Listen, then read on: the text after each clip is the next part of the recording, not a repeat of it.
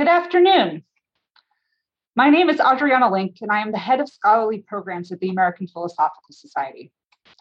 Welcome to today's virtual discussion on sciences of the mind with Courtney Thompson and Alicia Pugliese to talk about their new books, An Organ for Murder, Crime, Violence, and Phrenology in 19th Century America, and Common Phantoms, An American History of Psychic Science. I'm glad that so many of you have joined us today. The American Philosophical Society resides in Lenape-Hoking, the homeland of the Lenape people, whose historical relationships with the land continue to this day. The APS acknowledges with respect their continued presence and perseverance and expresses its sincere thanks for the past and ongoing generosity of numerous Indigenous communities and individuals who have offered their guidance, expertise, and opportunities for collaboration. For those joining us for the first time, the American Philosophical Society was founded by Benjamin Franklin in 1743. The Society is a catalyst for the discovery of new knowledge. Election to membership honors those who have made exceptionally significant contributions to science and the arts and humanities and public life. The Society promotes research by providing over $1.5 million in research grants a year, primarily to younger scholars who need the support the most. Our library and museum collections and research centers serve scholars and visitors from across the globe. Please check out our website, www.amphilsoc.org, to learn more about what we do and the news for forthcoming events. Today's talk is also co-sponsored by the Consortium for the History of Science, Technology, and Medicine. The consortium brings together educational, cultural, and scientific institutions to promote public and academic understanding of the history of science, technology, and medicine. It does this by awarding fellowships for researchers, producing events for academics and for the public, and by providing online resources for teaching, learning, and research. The consortium was established in 2007 as a regional collaboration of 11 institutions in the Philadelphia area. It expanded to include institutions across the United States and Canada in 2014, and now boasts nearly 30 member institutions located across the globe. Both of the books at the center of today's discussion relied extensively on research materials and collections housed at consortium member institutions, including the American Philosophical Society. We're using Zoom webinar for today's discussion, so not to worry, you've all been muted. If you have a question, please use the Q&A button at the bottom center of your navigation bar. You can type your question in there at any time during today's event. There will be time at the end of the panel for questions with our speakers. We're excited to offer closed captioning for today's virtual discussion. If you would like to use it during the panel, please click on the CC box on the bottom navigation bar of Zoom. It is to the right of the Q&A button. With that, I'm very pleased to introduce today's speakers, Courtney Thompson and Alicia Pugliese. Dr. Thompson is an assistant professor of the history of science and medicine and U.S. women's and gender history at Mississippi State University, where she also chairs the Medical Humanities Certificate Program Committee. She received her PhD in history through the program in the history of science and medicine at Yale University.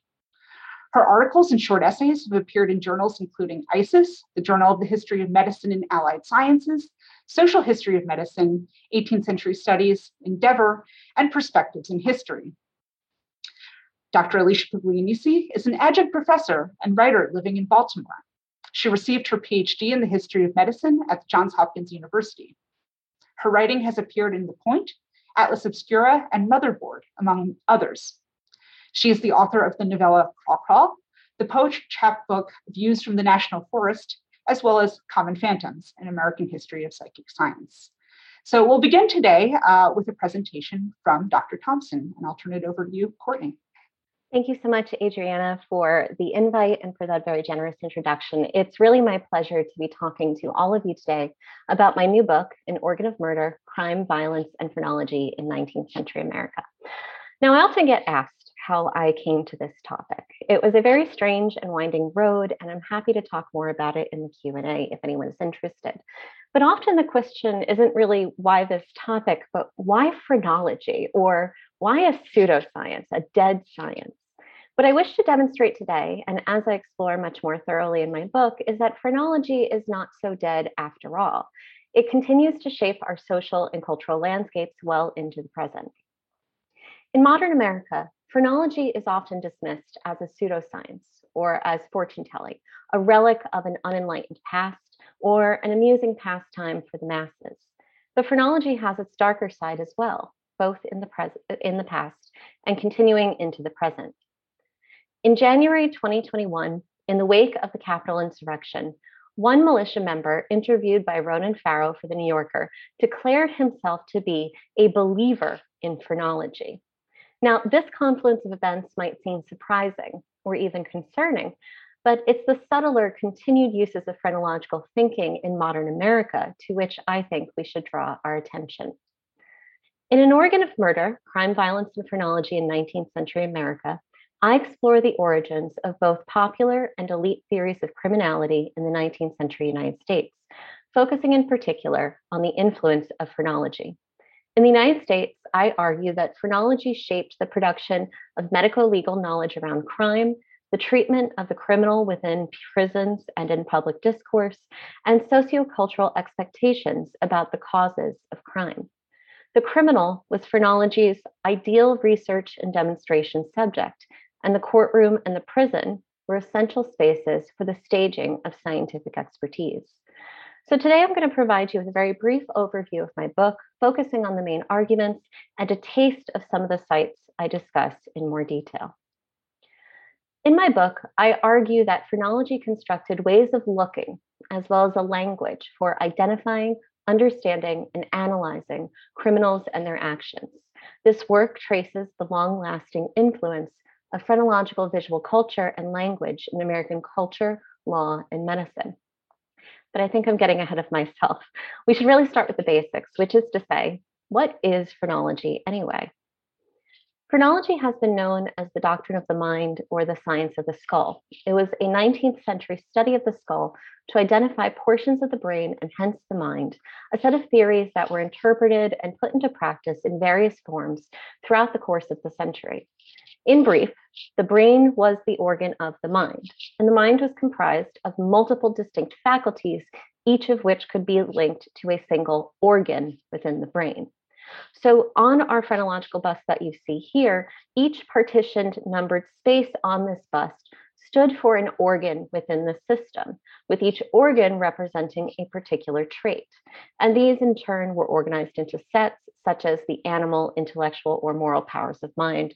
More about that in a moment.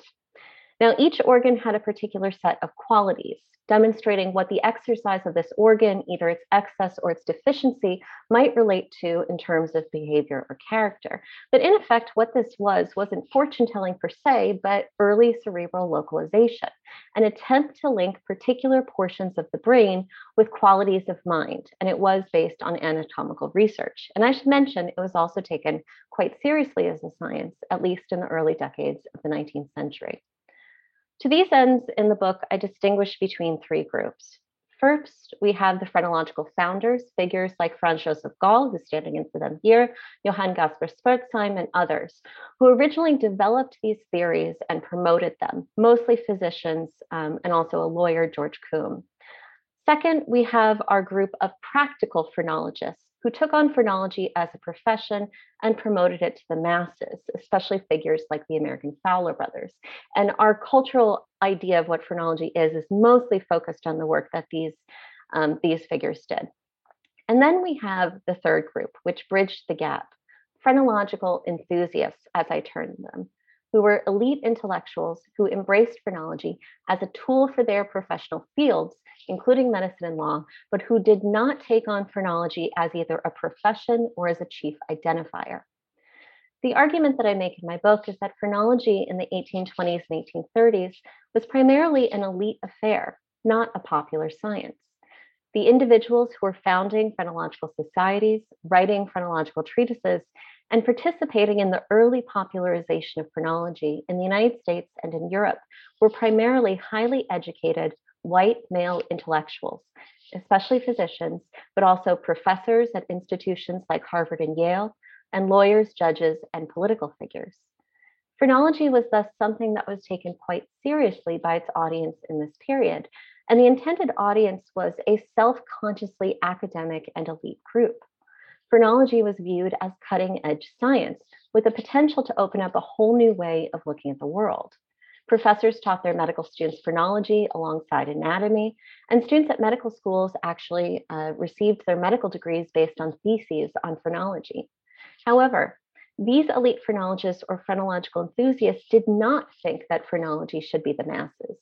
They disdained popular phrenology and figures like the Fowler brothers and other practical phrenologists and itinerant lecturing on the subject.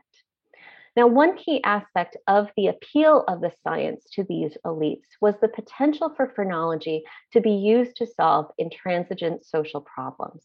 And one key area that emerged in this period was the potential for phrenology to solve the problem of crime.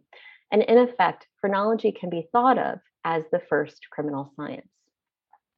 With regard to the criminal, the most important organs were the set of the animal organs, which broadly circle the ear, which you can see in blue on this phrenological bust. Of this set of animal organs, the most important were destructiveness, which is located just above the ear. You are all welcome to find your own organ of destructiveness, originally known as Modsinn og Vøgsen, the organ of murder or strangling. The second most important organ was acquisitiveness, originally known as the organ of theft, Dibessen or Egen Thumsen.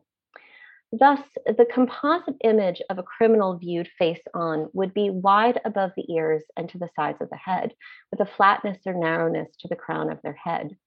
This image, a poster from a mid-19th century American phrenological lecture, was labeled solely as a representative of the organ of destructiveness, as we see here, but the transformation of the head, depending on the size of this single organ, suggested the significance of this organ for reading the skull and elucidating types. This comparative illustration suggests the differences between good and bad heads, perhaps even the criminal type and its antithesis. Large destructiveness coded for the entire set of animal propensities, which together often signaled a criminal mind. Thus, the characteristic shape of the head as a whole indicated character, with wide heads being bad, narrow heads being good. And this shaped the visual language of what criminals looked like, connecting wide heads to a set of dangerous behaviors well into the 20th century, and possibly even into the present. But beyond the specific organs and the visual lessons they conveyed to the interested observer, phrenology also promoted a unique language of crime around the term propensity, which allowed phrenological frameworks for thinking about crime to spread in a coded or implicit way. When commentators throughout the century indicated that a criminal had a, quote, propensity to destroy, a propensity to murder, a propensity to steal, and so forth, they were using phrenological language and concepts to explain and discuss criminal behaviors, even if they no longer had recourse to specific organs like destructiveness, or if they eschewed phrenology altogether. But how exactly was this accomplished, the spread of image and language? And this was through the entry of phrenology into different spaces. In the book, I identify and explore several in great detail, and I demonstrate how these two languages, visual and linguistic, spread through these various sites in mid-century America, carried by elite scientists and physicians, by college professors and college presidents, by lawyers and judges, as well as by practical phrenologists and their middle-class clients. Phrenological criminology came to shape not only phrenological sites and spaces, but also city streets, courtrooms, and prisons, spaces which facilitated the continued spread of these visual and linguistic theories of the criminal. So one site that I discuss in some detail in the book is the courtroom. And here, phrenologists served through the 1830s, between the 1830s and 1850s in the United States. Phrenologists served as courtroom experts, called to the stand as expert witnesses, and phrenology was also used by lawyers and judges in courts of law. In the courtroom, phrenology was tested as expert medical legal knowledge used to bolster the expertise of both legal and medical professionals. But more importantly, phrenological language was also introduced into these spaces, where it continued to perpetuate, if often distanced from its more phrenological origins. Overt uses of phrenological expert witnessing were quite rare. I am much more interested in the covert uses of phrenology, especially that facilitated by medical legal scholars, like Isaac Ray, who I used as an example of a phrenological enthusiast earlier. While phrenology ultimately failed as expert medical legal knowledge, phrenological language continued to spread within these sites, used to explain criminal behaviors, and especially used to structure notions of criminal insanity. If we move from the courtroom to the prison, here phrenology was much more successful. Phrenologists of every variety used the prison throughout the century, even as the modern penitentiary system was in the process of development. The founders of the discipline, Gall and Johann Gaspar Spurzheim, for example, conducted their early anatomical research in prisons. And indeed, the prison has long been a resource for anatomical research. The gallows and the penal system were directly tied to the development of anatomical knowledge. Thus, it is not surprising that the prison became the laboratory for the development of phrenological theory. Within the phrenological community, the prison thus loomed large as a space in which useful bodies were collected and could serve as exemplars of phrenological doctrines. Phrenologists were invited into penal spaces to view convicts and to examine executed criminals, and they came away with knowledge about these bodies, with skulls or busts taken from convicts pre and post execution, like the two that you see here, and with new evidence to support their science. If the relationship between phrenology and medical jurisprudence was fraught and uneven throughout this period, phrenology did find a place within the penal system. If phrenology was efficiently discarded as an elite medical legal practice, it persisted as part of the mechanisms of crime and punishment. And further, the prison not only served the phrenologist also contributed to the disciplinary work of the prison itself. The uses of vision by phrenologists within the prison mirrored and extended its panoptic aspects, contributing to the development of a culture of self-policing. Phrenology in the prison added to the disciplinary gaze, enabling further objectification of prisoners. The phrenologists, of course, also carried this visual regime out of the prison and translated it into daily life. Practical phrenology, by creating and perpetuating a culture of vision predicated on the identification of good and bad heads, enabled the production of judgment by appearances in daily life. A student of practical phrenology in mid-century America was primed to engage in panoptic practices on the street, seeking bad heads and a propensity for crime before the commission. Practical phrenologists in mid-century United States thus communicated to an interested public the importance of looking in the assessment of character.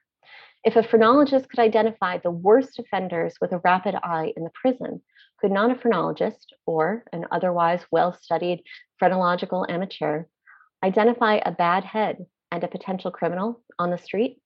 In this way, the panoptic gaze of the prison was translated into the mid-century urban street and adapted for daily life and urban concerns. And these messages about the importance of looking lasted well into the 20th century. If you note the legend on these images I've shared, which are from a 1904 text, we can see this precept to look and judge those around you in your daily life. Of course, it's hard to identify the extent to which real individuals really engaged in practices of surveillance in daily life. Yet the discourse of bad heads and visual identification of same was both pervasive and long-lasting. A century after the first introduction of what was then called craniology, destructiveness in particular was still being framed as the organ that led directly to crime, as we see in the image on the far left here. So where does that leave us? To what extent are phrenological image and language still structuring the way we understand criminality and the mind in general in the present? The images and language of phrenology are, of course, still with us. You are all probably familiar with the image of the phrenological bust, which has become something of a common joke at this point. But these kinds of overt, joking phrenological imagery, like the self-described phrenological adherent I discussed at the beginning of the talk, are not my primary concern. We see these images and we think of phrenology, and then we dismiss these images because they're jokes. But the images and language of phrenology have spread in a more concerted and concerning way, which is easier to overlook, but harder to dismiss. As just one example, studies in both AI facial recognition and in social psychology using facial width to height ratio often tie wide faces and heads to undesirable qualities, including untrustworthiness, aggression, and other kinds of bad behavior. I would argue that these images replicate both the imagery and the assumptions about good and bad heads from the 19th century. How is the one image here different from the other? What are the implications then for our present if phrenological language and image continue to proliferate in this way, shaping the way that we see and judge and talk about both ourselves and others? We may wish to believe that we have left phrenology in an unenlightened past, but I would suggest we are instead living in a never-ending phrenological present. Thank you, and I very much welcome your questions. I just want to applaud. That was great. I'm very excited to put these two projects side by side. So my name is Alicia Polianisi, and I want to thank Adriana for her great introduction and for helping to organize this event, for instigating this event. But to kind of transition into discussing my book, which is called Common Phantoms, An American History of Psychic Science, I have sort of a similar need to explain the basic premise. What is psychical research, or what was psychical research, which is the kind of fringe or parascience that I'm discussing in this book. And so we're moving a little bit later in the 19th century to talk mainly about the 1880s through the early 20th century. And so psychical research was a science devoted to the study of mental phenomena not explainable by the known senses. So it's interesting that we're pivoting from biological understandings of what determines human character and behavior to internalistic explanations and psychological forms of explanation. So psychical research is the study of mental phenomena not explainable by the known senses. This includes telepathy, clairvoyance, spirit communication, hypnosis, automatisms, and so forth. So towards the end of the 19th century, as the locus of selfhood shifted from soul to mind, investigators probed the operations of the subconscious and tried to ascertain whether the mind's powers extended beyond the individual body. So this is an image that I love of a digitized version of the Proceedings of the American Society for Psychical Research, which was established in 1885. And so, of course, the digitization process involves people manually turning pages in some cases. And so their kind of ghostly hands are captured in this image. So the marquee members of the American Society for Psychical Research, or ASPR, include figures like William James, G. Stanley Hall, Charles Sanders Peirce, Josiah Royce. These are leading public intellectuals and influential scholars. James and Hall are celebrated as founders of American psychology and social science. The ASPR's publications, however, are filled with the testimony of ordinary people from across the United States who reported supernormal mental experiences. Investigators very much desired this material as the foundational data from which a scientific understanding of the human mind could be derived. Yet, they would grapple for decades with skeptical colleagues and with the producers of that data, who had their own expectations for what a science of human experience should accomplish. So until the 1970s, historians tended to interpret psychical research as a somewhat embarrassing quest for spiritual consolation by intellectuals who couldn't cope with the advent of a scientific secular age. I follow more recent scholars in viewing it as an important origin of the mind sciences, albeit one that's been occluded by an emphasis on the authority of laboratory psychology. So, how did psychical phenomena become an object of inquiry in the 19th century United States as well as globally? Such phenomena have always been associated with a wide range of religious and spiritual practices and are well understood within knowledge systems predating that of what we commonly refer to as Western science. Psychical research attempted to reconcile the emerging scientific understanding of the mind with its capacity for experiences that defied the physical limits of the senses. Psychical researchers came to the field with many different motives. Some hoped to prove the immortality of the soul, while others sought to map the unconscious or treat psychiatric disorder. Many novel religious and healing movements arose in the 19th century United States. One of the best known called itself Modern American Spiritualism, which was centered around the practice of direct communication with the dead through mediums. Spiritualism billed itself as a rational religion for the modern age. It didn't demand faith, but rather called for people to investigate and test its truth for themselves.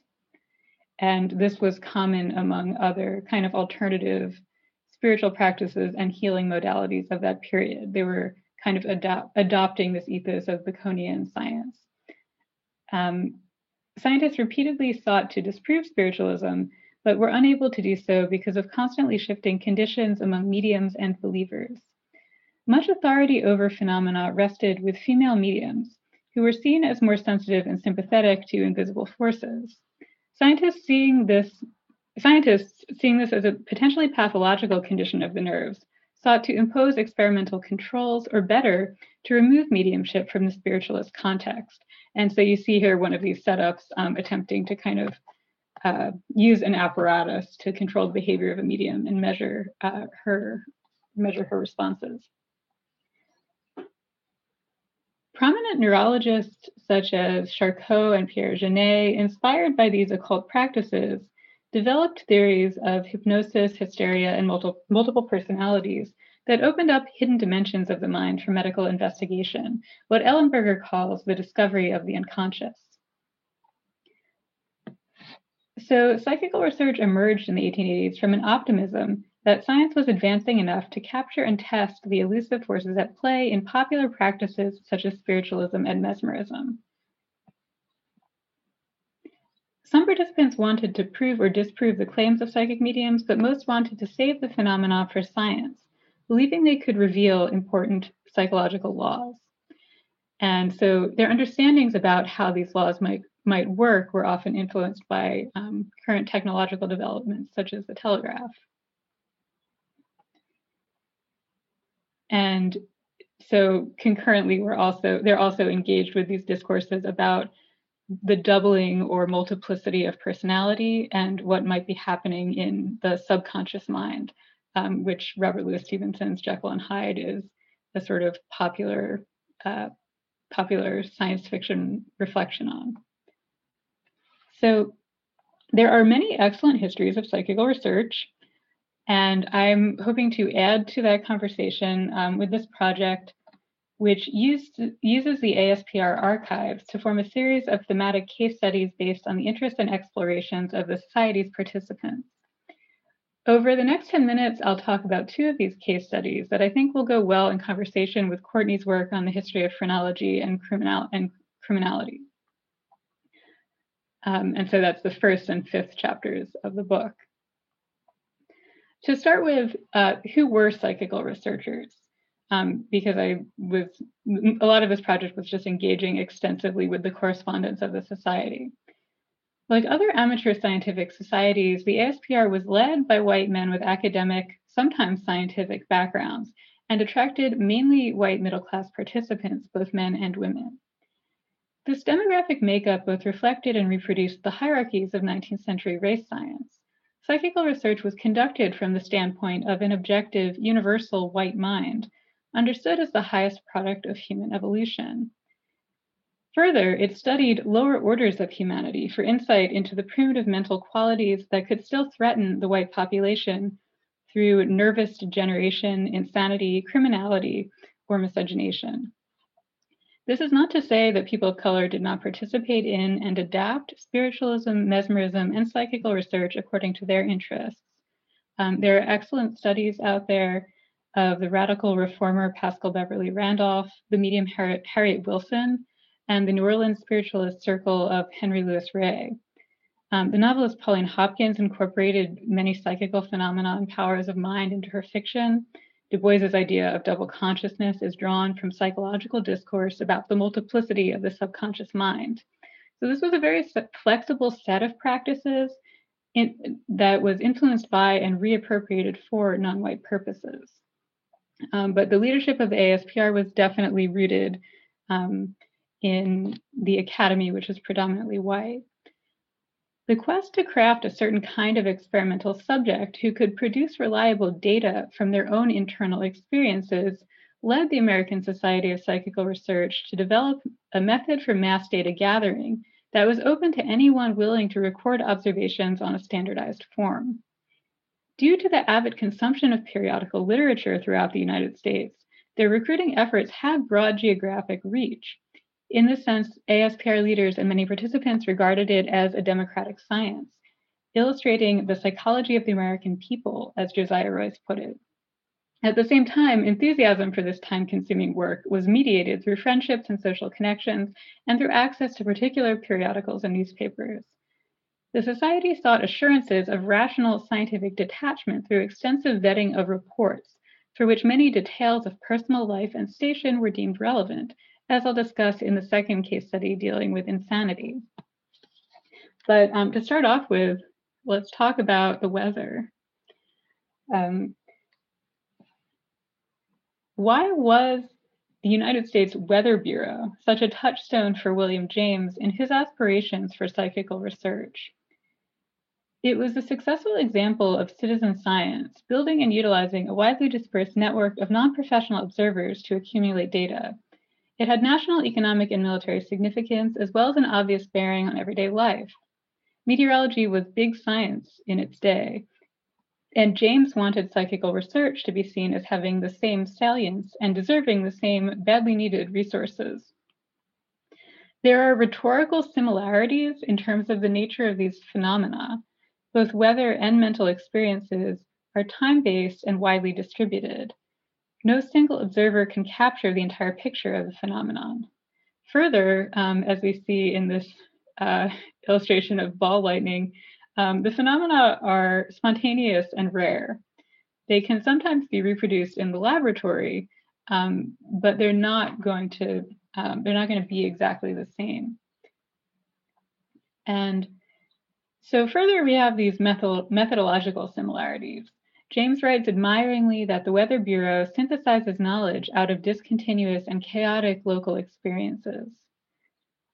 So how should they go about accomplishing that with psychical phenomena? The answer is that the ASPR, like the Weather Bureau, attempts to mobilize what it refers to as an army of foot soldiers to observe and record mental manifestations. It tried to build a network of amateur data collection through distributing these standardized forms, and also through the use of standardized instruments. So on the left, you'll see a barometer distributed by the Weather Bureau, and on the right is an automated die roller and recorder that the ASPR endorsed and arranged for its members to get a special discount. And this is to be used in experiments in telepathy. There was also an interest among some psychical researchers in a conceptual similarity between weather and emotions. Physicians such as Thomas Davison Crothers posited a mental atmosphere made up of transpersonal emotional forces. So I'll spare you Crothers' anecdotes, but they include a case in which the tumultuous mental energy of an urban mob permeates the brain of a sensitive individual who had retreated to the countryside to rest. So through the mental atmosphere, the individual becomes a barometer for registering public sentiment. Not all psychical researchers endorse this specific theory, but the ASPR definitely saw meteorology as a disciplinary model. Unfortunately, they generally lacked funding and personnel to process the data they received. James called the 1892 Census of Hallucinations, quote, a terribly slouchy piece of work. You can see how the prospect of mental forces that travel through unknown channels and permeate the inner sanctum of the mind would raise concerns about socially inappropriate forms of contact and politically dangerous sentiments. While fiction fully embraced transgressive themes of mesmerism and psychic contagion, psychical researchers felt that the best evidence for their phenomena came from conventional family relationships, where sympathy between minds was seen as natural and desirable. Husbands and wives, mothers and children, and siblings appear most frequently in their reports. Evidence could be questioned when it came from a human instrument or relational apparatus seen as unnatural or unhealthy. This question of who is an appropriate subject for science who gets to witness and testify takes us to the final chapter of the book, where I consider a ubiquitous question about psychical researchers. What if they were subject to delusions or hallucinations, or were especially susceptible to the power of suggestion? How did they deal with these common sense refutations of their supernormal claims? And so that question of deception or doubt goes back, of course, to earlier practices such as spiritualism and mesmerism. Almost as soon as spiritualism began to circulate, its critics deemed mediums and believers to be mentally ill. These concerns about mental health took shape in the language of their time. In the 1850s, lunacy was a feared outcome of spirit communion. By the 1890s, physicians linked it with nervous disorders such as hysteria. Mesmerism was associated with similar risks until neurologists like Charcot and Genet, transforming it into hypnotism, took it up as a research tool in therapy.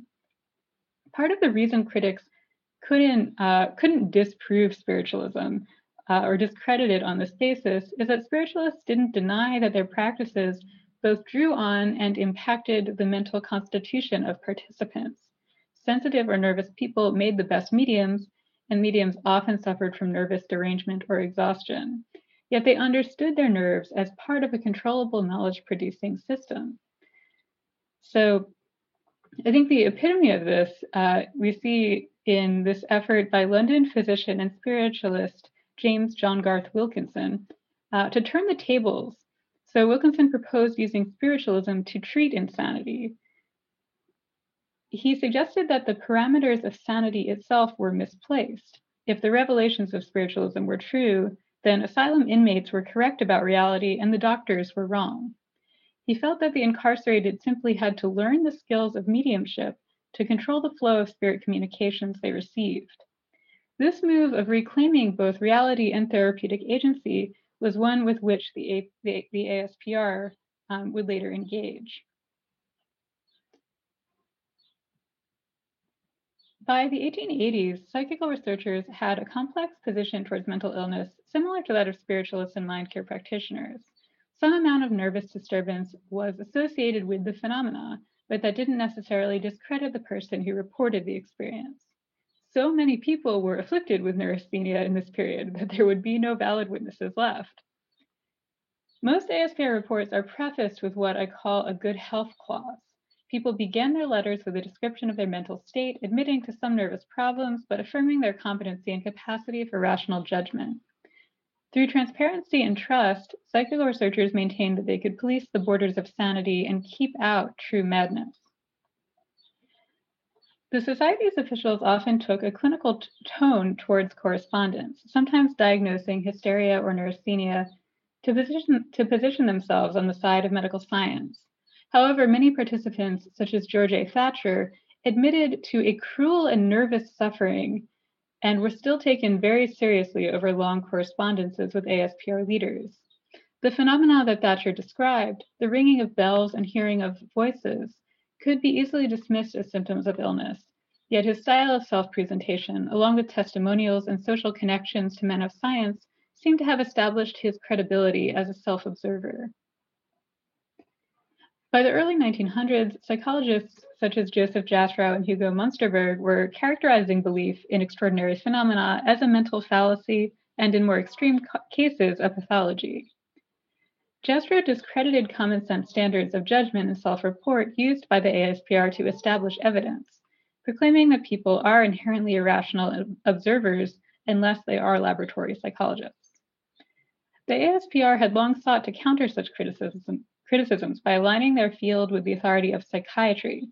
Famous neurologists and psychiatrists such as Pierre Genet and Morton Prince had been early supporters of the society. They envisioned an updated version of Wilkinson's spiritualist asylum, in which the ASPR would both study and treat people who experienced psychical phenomena within the context of clinical mental illness. The ASPR never had the resources for such a project, but an affiliated group of psychiatrists and psychoanalysts in New York City did pursue these ideas from the 1940s through the 1960s. So, ASPR participants were aware of mental illness as a factor in psychical phenomena, and many struggled with doubt about their own mental states. Many letters came from people suffering distress, anxiety, and fear who wanted an expert opinion on whether their experience was psychical or psychiatric in nature. I should add that these people reached out to the ASPR instead of a doctor because of the fear of stigma around these supernormal beliefs. So more interesting than whether or not their experiences were real is the set of practices they developed to maintain a stable but evolving consensus about how we know the real. In the 20th century, those practices increasingly diverged from the procedures of academic science. Ongoing public interest in parapsychology has shaped Americans' perceptions of individual access to mystery. It holds open an epistemological space in which individual subjects are authorized to certify the reality of their own experience, defying the scorn of experts while also seeking expert approval. There's an intuitive appeal to this kind of knowledge through firsthand witnessing and networks of trust that work to establish the reality of dubious phenomena. These take on new and troubling power in the case of pseudo or parascience movements that make claims on public policy. So this leads to some overarching conclusions that tie together the material in my book. And the first is that this project contributes to a large and growing literature tracing different origins for psychology than the standard narrative that centers the rise of the laboratory. The formative nexus of psychology included practices like psychical research, understood in their times as modern and scientific, but at variance with today's notions of scientific rationality. And these origins were later disowned as superstitious revenants, but I argue persist in many ways. And revisiting this history matters because it illuminates the social shaping of objectivity. Further, an important question similar to the question that Courtney asked about phrenology is, did psychical research fail? What does it mean to call something a failed science? Clearly, it has many survivals. The networked community of psychical research taught people to observe themselves and their experience in what they understood to be a scientific way. ASPR leaders devoted much of their time to molding members into instruments of self-observation through correspondence and example. Psychical research is a distinctive moment in the long transition from amateur to professional science, where novel forms of relation between experts and the public were attempted, though mostly abandoned in favor of an authoritative lab and university-centered science. And finally, psychical research was an attempt at democratic knowledge-making, at consolidating a wide variety of experiences into a mutually agreed-upon account of reality. As usual, this was not a true democracy. It took white middle-class men as the model and arbiters of the normal subject, authorized to exclude those whose experiences were too unlike their own. Yet it also contained within itself challenges to this universal subjectivity, the possibility of strange, unruly connections that subverted the hierarchical, racial, and gendered order. Part of the ASPR's work was attempting to control and normalize unruly connections introduced by its broad constituency. For me, that's the most interesting thing about this field and why it's important to include in the history of the mind sciences.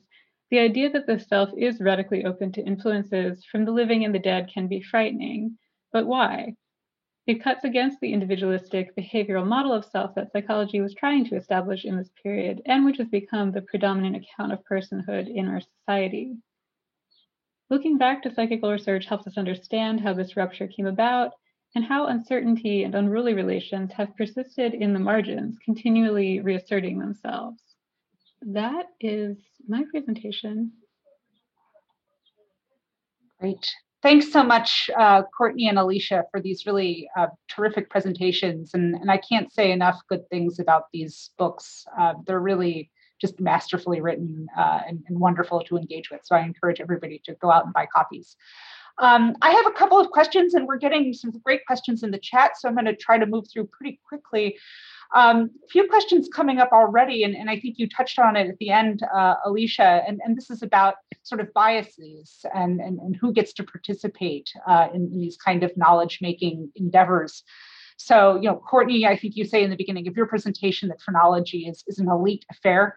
And I appreciate, Alicia, how in your book you talk explicitly about how psychical research is in response to ordinary American anxieties, but that ordinariness is defined as being white, middle class, and male. So I'm curious to hear from both of you about, what other biases factored into the creation of phrenological and psychical research, either in terms of who counts as a subject, whose perspective is represented, and who actually gets to do that work. Question in particular about folk practice and practitioners and their involvement in putting together this knowledge. And then how do these biases perpetuate or reinforce societal divisions based on race, class, and gender? So, easy question to start. Courtney, maybe we'll hear from you first. Sure. I mean, that's about 7 questions in there. So I'll see what I can touch on. Part of the reason why I emphasize both in the book and in the discussion the elite nature of phrenology is because it's so often misunderstood as a folk practice, right? As a pseudoscience that was done by these itinerant lecturers with their hands on your head.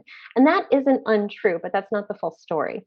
And the elite origins, the fact that the people who first developed it were taken very seriously. They were scientists, they were physician anatomists, right? They had the authority of their science to undergird their claims.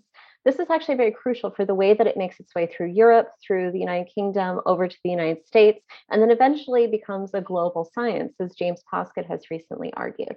So the embrace of the science by the elites at the initial period is what sets the stage for the popularization later. But crucially for my story, it also allows phrenology to spread into places that we might not expect it to, like courtrooms, for example.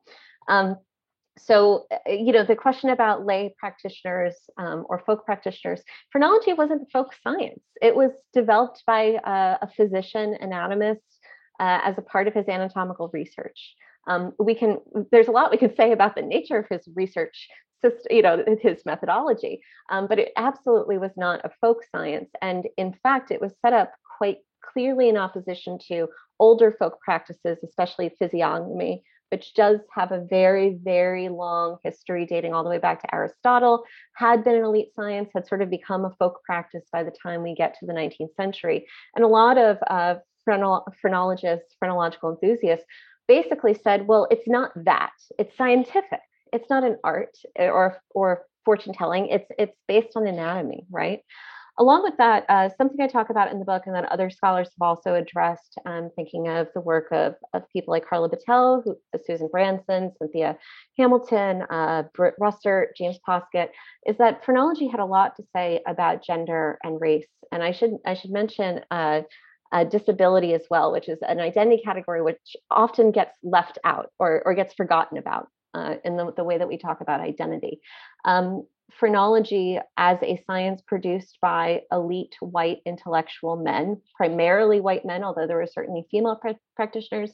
There were also practitioners of color. But as one that was dominated by white men in the 19th century, an era that was preoccupied with racial and sexual science, and science was being used as a tool by the governing elite to govern the masses and also to draw lines between different groups of people, it was absolutely used to make gender difference, to make racial difference, to make differences in terms of class. It does get more interesting with the story of crime, however, because criminals were thought of as a class unto themselves in a lot of ways. I could really go off on a tangent about how racial profiling dovetails with this and how gender dovetails with this, but the really, really short version is that in the early decades of the 19th century, when phrenologists were talking about the criminal as a type, where they were constructing the criminal as a separate group, what they're mostly concerned with were men of European descent and of the working class who may or may not also be mentally ill. There were certainly female criminals, there were certainly criminals of color, but they were treated very differently. A lot of the concern with the criminal comes out of this matrix of uncertainty about strangers in this urbanizing, industrializing world that's with this influx of immigrants, right? So most of the criminals they were really worried about were the people who looked just like them. And they wanted to make it very clear that you could tell at a glance whether this white man was a great man, especially a phrenologist, a scientist, and that man was a bad head, a criminal. I can go on, but I want to make sure Alicia has can speak to this.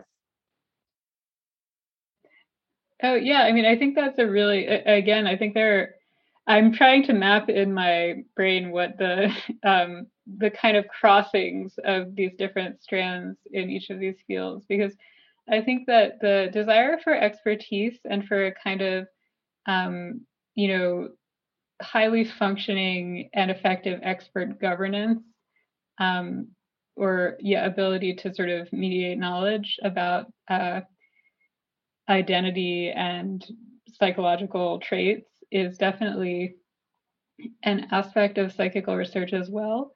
I think that, somewhat differently, it is a matter of the founding of psychical research is a matter of these men in university positions who are looking at popular practices and saying, what if we took that seriously?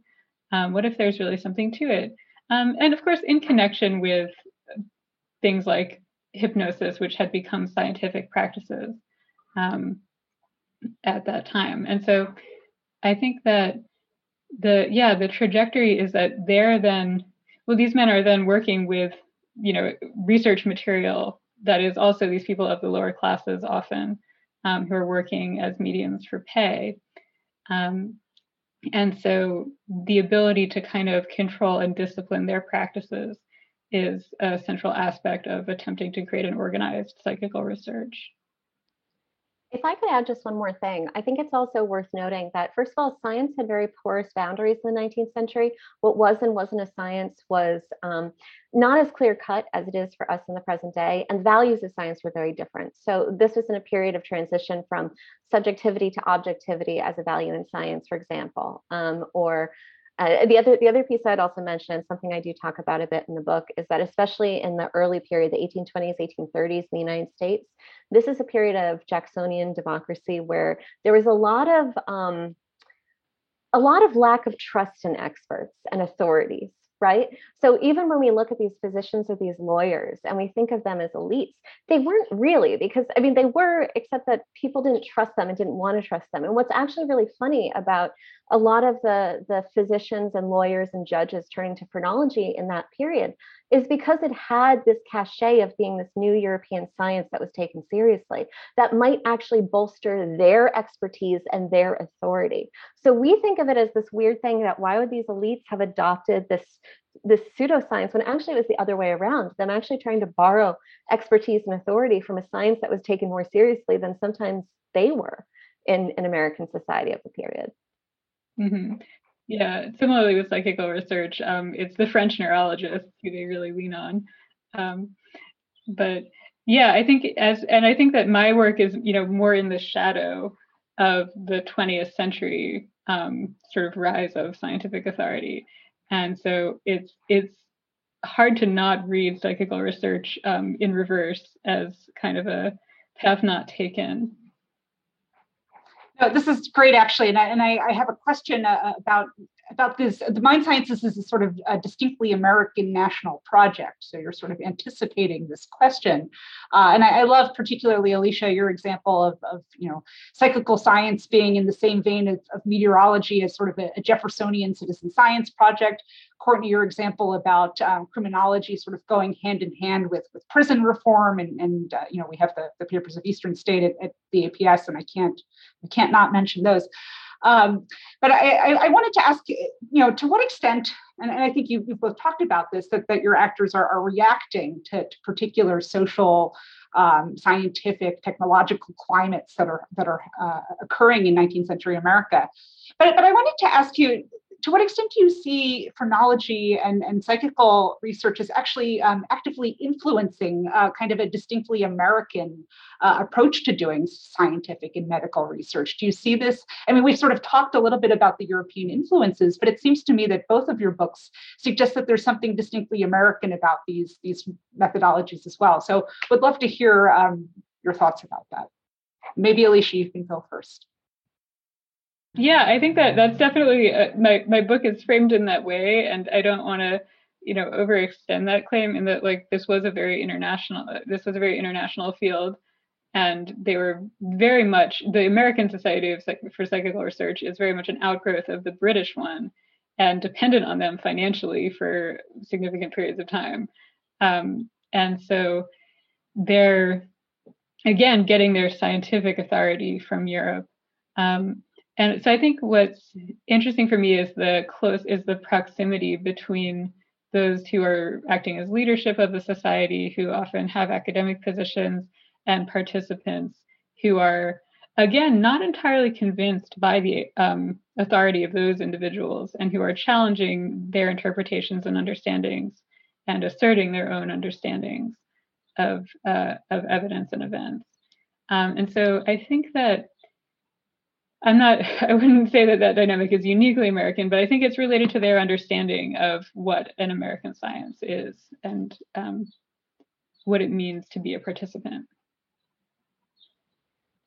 Well, as I said, there's a growing recognition among scholars of phrenology and the history of science at large that phrenology, like many sciences, was a global science, right? But that doesn't mean it didn't have its own sort of unique character and its own unique story. I mean, I've mentioned this to other people. I'm not sure if this audience is aware, but I actually started my career intending to be a French historian, and I thought that I was going to be doing a French dissertation. And the sources led me to the United States because that's where the aspects of the story that I was most interested in came into fruition. For example, medical expert witnesses on the stand using phrenology or phrenologists being called to the stand only happened in the United States, right? And that, I think, speaks to the particular matrix of trust and doubt about experts, about the uncertain status of physicians themselves in 19th century, the early part of the 19th century United States, when we have this proliferation of medical sects. We have our Thomsonians and our homeopaths, and then so why not phrenologists, right? There was a very different sort of literal structure to science and medicine in the 19th century that allowed phrenology to gain a foothold that it simply doesn't get elsewhere, right? Add to that the unique sort of national challenges of the 19th century. It's not surprising that it developed the way that it did in the United States. There's so many things I could say, so many examples I could pull out, but I will say that the story that I told, while phrenology itself certainly has a robust story in Europe, especially in Germany and France, in the United Kingdom, there's a global story to be had. The story of phrenology and crime is one that really is a story of the United States because of this space that was made for phrenology to sort of come into these spaces and speak to these intransigent social problems that people really wanted a solution to. And that, why not phrenology as opposed to something else? Go ahead, Alicia. Are you going to jump in? Yeah, well, I think that my interest is sort of in the search for a biological foundation, which is, I think, what allows it to kind of persist within the subsequent frameworks of psychology and the mind sciences and neuroscience especially. I'm just sort of pondering why for psychical research and parapsychology, there's this kind of drift into genuinely the parascience realm, the sort of marginal life of popularity and embrace in popular culture, but much more significant struggles to gain traction in the academy. Something that I found really fascinating about both of your books is that you've got this sort of network of people who are really experimenting throughout the periods that you write about with gaining that sort of legitimacy and that authority in their practices. And both of them are sort of haunted by the specter of psychology and then later neuroscience. And I'm wondering if there was any sort of opportunity for them to communicate with one another, if there was sort of a broader network of mind scientists, if the phrenologists were, speaking with the psychical researchers, if there was any kind of effort to, unify approaches to legitimize, the sort of separate fringe sciences into one unified mind science. If there's any sort of evidence that you've seen in your work about there being conversation across, studies of the physical head and then sort of studies of the unconscious and the inner workings of the brain. Whoever wants to go first. Maybe Courtney. Well, I'll just say that the phrenologists desperately wanted those connections. As the century wears on and phrenology goes from being this sort of elite affair to a primarily popular science, self-described phrenologists, practical phrenologists, desperately want to form those connections. And they also desperately want to write the genealogy, and they're actually very preoccupied with genealogy and history, right? They want to see themselves as the forerunners to all of these new advances in criminology, so Lombroso, but also the work of people like Broca. They are so offended that they're being left out of the story and left out of the conversation. And there's a lot of commentary where they basically they look at the works of major neurologists and they say, we said that first, and they find evidence that Spurzheimer, Gall, or one of their own scientists made these same claims. The other thing that's really fascinating, though, is earlier on in the century, there's actually a lot of overlap between what alienists or psychiatrists are talking about in the realm of nosology, diagnostic categories, and what phrenologists are doing. So there's a lot of shared language between people like Philippe Pinel, Esquirol, and in fact, the category of monomania, or as well as moral insanity, which is a James Cowles Pritchard idea that comes to structure criminal insanity, that idea is basically mixed up and mashed up with phrenological ideas of insanity at the same time. So in the early part of the century, there's like I said, there's not very clear boundaries between what science is and who is what kind of scientist, or even the idea that there are distinct disciplines, which allows phrenology to really work its way in. And then towards the end of the century, as these disciplinary boundaries are being built up and protected, where they start to man the battlements and push the phrenologists out, they're just so offended. They can't believe they've been left out of the story when they used to be so incorporated. I always feel a little bad for them because they were, as late as the 1930s and 1940s, you have phrenologists saying next year is going to be our year, essentially. And then it never is, unfortunately. Yeah, same story as psychical researchers. There's like people, the world is going to wake up and realize. But I think also that continued thread throughout the 19th century of the heredity of mental traits and of mental types, or the idea of psychological types, is definitely something that psychical researchers, although at that point by the late 19th century, phrenology has become popularized and is no longer something that they want to explicitly engage with. They're still very much dealing with that set of ideas. And I think that, it's reflected in spiritualism, this sort of like inborn mental type that one is translated into the spirit world. And so the spirit world is hierarchical and segregated for many spiritualists. And that's then reflected in mediumistic communications that channel very stereotyped, racist characters.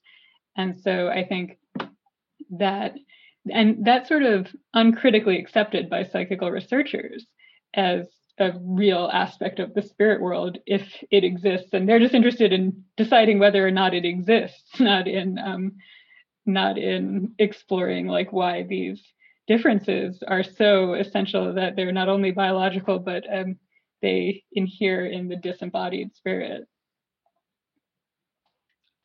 I think just as a way to conclude, I think it's been fascinating to see the similarities across these two sciences, and the fact that they have been kind of relegated to, the dustbins that include mesmerism and other pseudosciences. So I guess I'd like to end with asking you both to reflect on what are the lessons that we can take from the 19th century in thinking about the 21st century impact of phrenology and psychical research. What lessons do you see coming out of this that still bear relevance to make the argument for recuperating them from the same category as mesmerism? I think that for me, one of the main insights, the goal is to understand the history of the mind sciences, not using a different narrative besides the one that the mind sciences themselves have presented, and to point to the conditional and provisional nature of psychological knowledge, and so not like I think considering psychical research and the development of psychology together kind of allows us to think more critically about the current claims of psychology to be a science and to be done according to, objective, eternally valid standards. So the first thing I would say is, Adriana, when you ask this question, you use the word pseudoscience. and this is a term I honestly can't stand. I have a whole essay that I wrote about why it's a bad word, especially if we're talking about phrenology. But I think that that's really the point. I think that this is a historiographical lesson as well as a history lesson, that when we take a science from the past, any kind of science, any kind of practice, and we do not take it seriously as it was understood in its time, as it affected people in its time, as it shaped the lives and deaths. In my case, the executions of convicted criminals, right? What happened to their bodies after death was shaped by phrenology. Their skulls were literally taken to be put into cabinets. I think that certainly matters, and especially in the context of some of the debates about what we do with human remains that we've been having, right? When we use terms like pseudoscience, what we are doing is we are saying we are not like them. And we can never be like them because we are smarter than them, because we are wiser than them, because they believed something stupid and we don't. It's a way of taking ourselves out of the history, of taking people in the present and saying that we are not part of that genealogy of that story. And I think that what that does, and why I'm so focused on this question of image and language, right, is that these are the ways that the implicit lessons of sciences of the past, like phrenology, which again is very silly in a lot of ways, but it overlaps, the story of phrenology overlaps in really compelling ways with the story of racial science or eugenics, for example, where the image and language of those other sciences, which have been used and are still used, I would argue, to make claims about who is worthy of life, who should be permitted to reproduce, which people are worth more, how to divide people into categories, which have been used to enforce racial and racist and sexist, ableist hierarchies in the past into the present. Phrenology is certainly a part of that story, right? So when we dismiss phrenology, we give ourselves permission to laugh at evidence of phrenology in the present, but we also give ourselves permission to overlook the ways in which things like image and language continue to shape how we talk about other minds and other people into the present day. And that is something that is not just about how we tell this one story, this small story I'm telling about phrenology and crime, but how we should think about dead sciences and pseudosciences in particular, especially when they have bearing on real people's lives, both in the past and in the present. I think that's a great place to end, and why we need to continue to tell the history of the 19th century and earlier, that these sciences do continue to matter for all of the work that we're doing and thinking through. Well, with that, I think we are out of time. So I wanted to thank you both again for these really wonderful books and for participating in today's conversation.